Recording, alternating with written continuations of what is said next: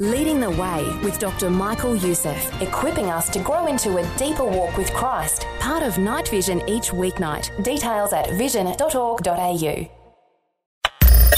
Audio on demand from Vision Christian Media. Everyone wants to be loved for who they are. That is a moral idea. It is wrong not to love God for who He is. Instead, many of us love Him for what we think He will give us. The only way you will ever learn to love God for Himself and not His benefits is when your life doesn't go the way you think it ought to be going, and you don't know why, and yet you don't pick up the crucifix and throw it into the fire. Instead, you pray that the fire will refine you.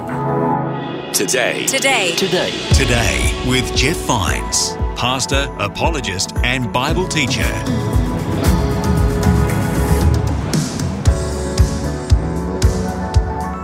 Hello, my name is Bill and welcome to Today with Jeff Vines. Are you ready for a reset in some areas of life? We're about to finish a message from Pastor Jeff about resetting our approach to life. If you've missed any of this series so far, you can find all the messages wherever you find your podcasts. And next week, we have plenty more to come in the Reset series. But for today, we'll finish looking at the story of Job in the Bible, from Job chapters 38 to 41. Here's Pastor Jeff.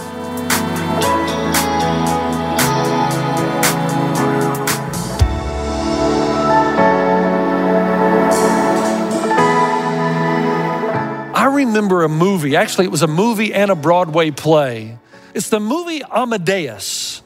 And in the movie Amadeus, we meet a young boy by the name of Salieri. Salieri, who's quite gifted himself, prays this prayer to God. Let me read it for you. He said, "Lord, make me a great composer. Let me celebrate your glory through music and be famous throughout the world. And in return, God, I will give you my chastity, my industry, my deepest humility every hour of my life, and I will help my fellow man all I can. Amen." After Salieri prays that prayer, he serves God. He keeps his end of the bargain. He keeps his hands off women. He works very hard at his music. He becomes quite the philanthropist. He helps the poor. He gives free music lessons to people who can't afford it. He goes to church and worship all the time. And for a while, it looks like God is holding up his end of the bargain. His career's on the up and up. He does indeed become a great composer. All is going well until one day a man by the name of Mozart shows up. When Mozart comes to Vienna, everything changes for Salieri. Mozart's massive genius shows how mediocre Salieri's talent really is. Mozart's success actually begins to eclipse that of Salieri's. And Salieri, of course, can't understand it. Why? But according to the play, and even the movie, Mozart is the very opposite of Salieri. Mozart is vulgar, debaucherous, irreligious in every way, and yet the good things keep coming down upon him. Fame, fortune, and the women. My goodness, the women. And on one occasion, Salieri sees Mozart cheat on his fiancée. And he says, it was incomprehensible. Here I am denying all of my natural lust every day to deserve God's gift. Notice that, to deserve God's gift. And here's Mozart, indulging in all directions without a rebuke from God. Nothing but success. Salieri begins to burn with anger over the direction God is allowing both their lives to go. Until finally, in one place in the movie at least, Salieri takes the crucifix off the wall and throws it into the fire and says to God, from now on, you and I are enemies. We are enemies, God, you and me. And he becomes so bitter that later on he ends up murdering Mozart. What is amazing here is that Salieri would say, you know, I was a servant of God. I served my fellow man. I served the poor. I served mankind with my gift, and God made me this murderous wretch because of absolute injustice. But what is the real problem? Salieri is exactly what Satan said Job was. He's not serving the poor. He's not serving God. He's serving himself. These were merely useful commodities to get the glory for which he truly hungered. And as soon as God stopped running history the way Salieri believed that God should run history, he turned so quickly and he became far more capable of evil than the vulgar, irreligious Mozart. What is the lesson learned? Job shouts and complains and seeks understanding, but Job never takes the crucifix and throws it into the fire. Oh man, this is huge. I've often wondered about this. I have a close relative whose life did not turn out the way they believed it should be going. And I got to tell you, I was amazed when this person walked away from God and did the unthinkable, the unimaginable. It is something that has bothered me for a very long time. How could you know Jesus so deeply and intimately, and one day, because things don't go your way, you walk away and do something that is dastardly? And then I remember 1 Peter 1, where Peter assumed that people's lives were not going well because of the Roman persecution. And he writes a letter to them and he says in verse 6 of chapter 1 of 1 Peter, in all this suffering, you greatly rejoice. Though now for a little while you may have had to suffer grief and all kinds of trials, these have come so that the proven genuineness of your faith, of greater worth than gold, which perishes even though refined by fire, may result in praise, glory, and honor when Jesus Christ is revealed. Peter says that these things happen so that the real you may be exposed, who you really are. And he says in verse 8, though you've not seen him. Now I realize this is probably speaking about the physical Christ, but there's also a sense in which when we're in the midst of difficult times, we can't see God. We can't see Jesus work. And he says, even though you don't see him, you love him. You love him. And even though you don't see him now, you believe in him and are filled with an inexpressible, glorious joy. Even though things are falling apart, you love God. And because you know God loves you, that keeps you going. The real question of life, are you a Salieri? In your mind, God owes you. You've given up a lot for him. Really? You've given up things that were better and you've settled for God? You really wanted these other things, but you gave them up for God?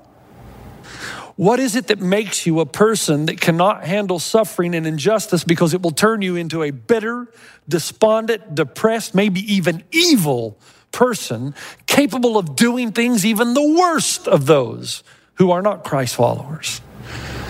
And the answer is very simple, folks. It's because you've never understood the gospel, that everything is by grace, unmerited favor, that God owes you nothing and you owe him everything. And if you truly understand the gospel, your countenance will waver during difficult times. It's natural. It's part of the human experience. But your faith in an omniscient God and your love for him will never depart. You will never take the crucifix and throw it into the fire. You know you're a Salieri when your love for God is contingent upon things going your way, upon God running the universe the way you think it ought to be run. You are in as long as God pays up. You are in as long as your commitment pays off. And if you think about it, had God shown up and said to Job, hey, Job, the reason you're suffering is that your name may live forever, that millions of people will be encouraged and inspired by your patience, your love, your dedication, that someday in Los Angeles, California, in this church called One and All, they're going to tell your story. In fact, they're going to tell your story all over the world. Then Job, after hearing that, would have gone back to a quid pro quo relationship with God. He would have said, oh, well, if I'm going to win in all these situations, then I'm in. But he would have been in it for himself, his name, his fame. And then you and I would have never heard about Job. Jesus said to Thomas, Thomas, because you've seen me, you've believed, but blessed are those who have not seen me and yet still believed. And the reason they are blessed is because they recognize God loves them and they love him. And there is a peace that comes with that kind of love. I'm sorry, Jeff. Some of you will say, I just don't understand the story. And I'm saying to you, yes, you do. Everyone wants to be loved for who they are. That is a moral idea. It is wrong not to love God for who he is. Instead, many of us love him for what we think he will give us. The only way you will ever learn to love God for himself and not his benefits is when your life doesn't go the way you think it ought to be going, and you don't know why, and yet you don't pick up the crucifix and throw it into the fire.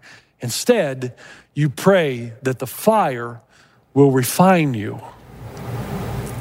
Job wanted explanation, vindication, and representation. Let's finish this now.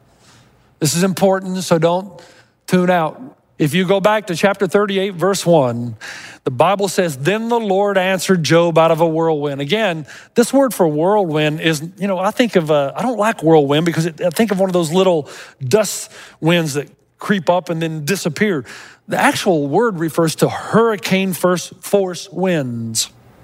In fact, in Job 9, Job prophesied in a way by saying in verse 17 that if God did show up in a storm, it would crush him. And now here we are in chapter 38. The average hurricane has as much power as a 10 megaton nuclear warhead going off every few minutes. Imagine that. And that's how God shows up. And yet in the midst of the storm, this is the first time in the book of Job that God is referred to not as Elohim, the more generic term for God, but as Yahweh. Again, Job 38:1. Then the Lord answered Job, Lord Yahweh. Again, Elohim, generic divinity, but Yahweh is the term for the God of relationship. The name that God gave to Moses out of the burning bush. The name that God gave Leah after Leah recognized that she will never be ultimately fulfilled by husband and children, that God is the only one big enough to fill the void in her heart. And then she started to refer to God at that point as Yahweh, the God of relationship. And we're told, then the Lord answered Job. That's another crucial word because God spoke to Satan. That's a word that means one-way communication from a superior to an inferior. But God answered Job, and that's the word for dialogue between friends.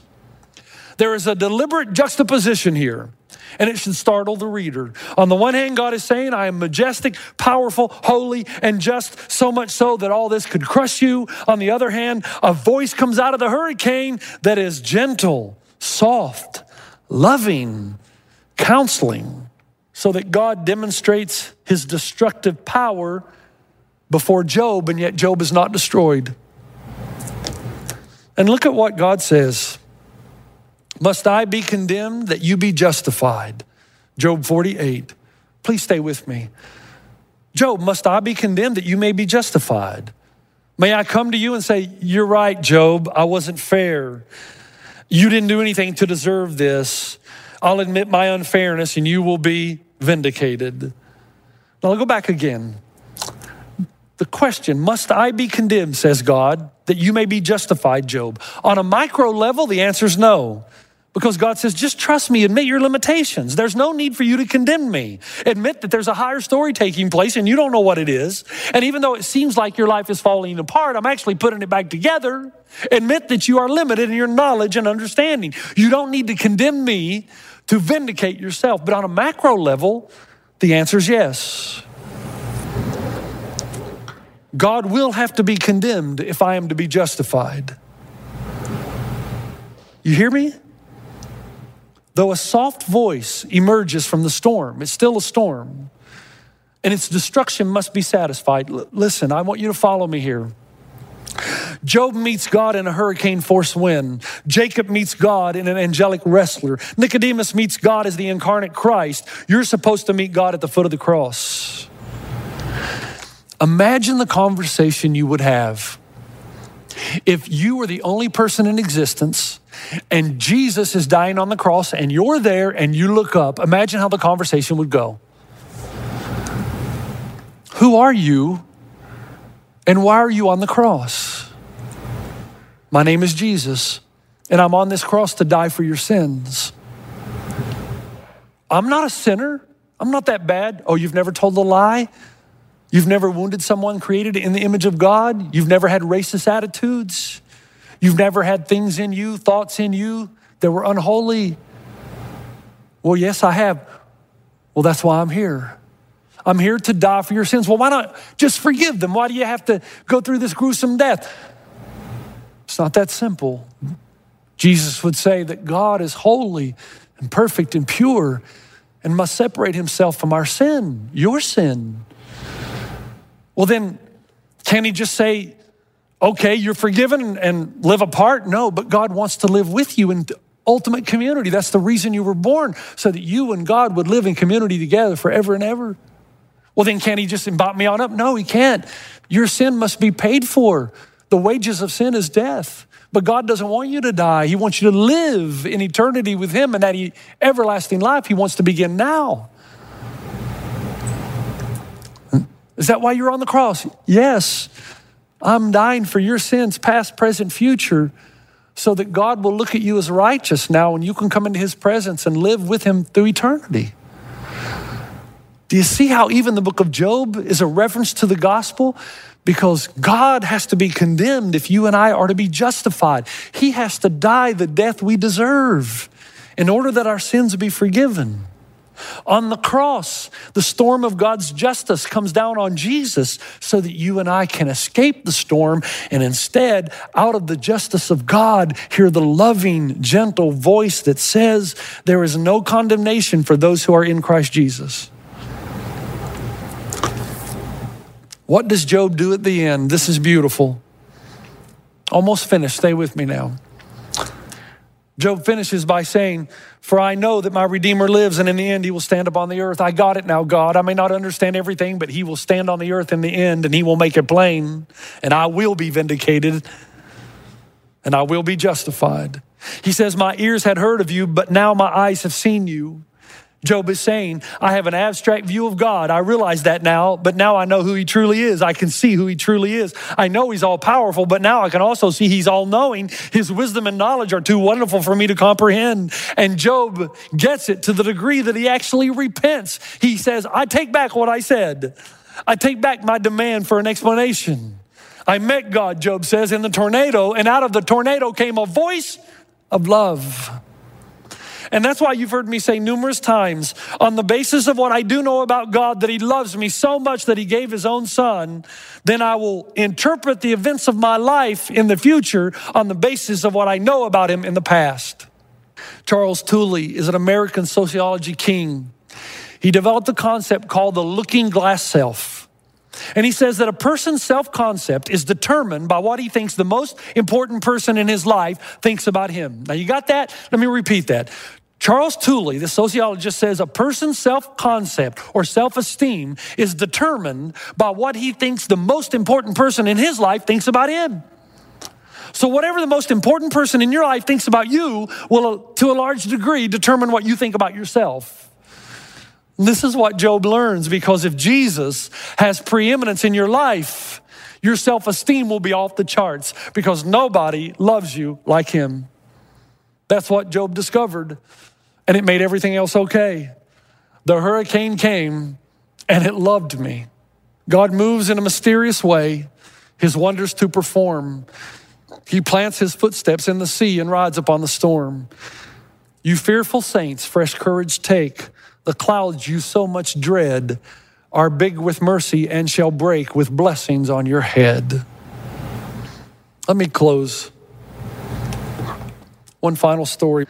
In Vietnam during the war, there was a young translator by the name of Han Pham. And Han Pham was a remarkable young man, Christian man, had given his life to Christ and went into hostile territory to interpret for these American preachers.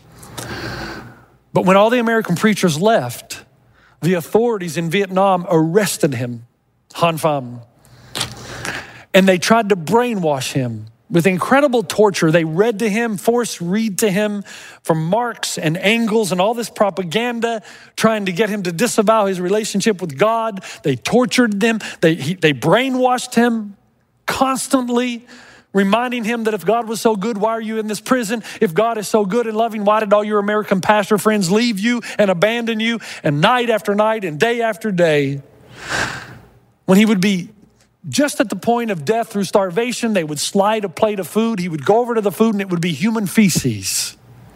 Torture. Atrocity.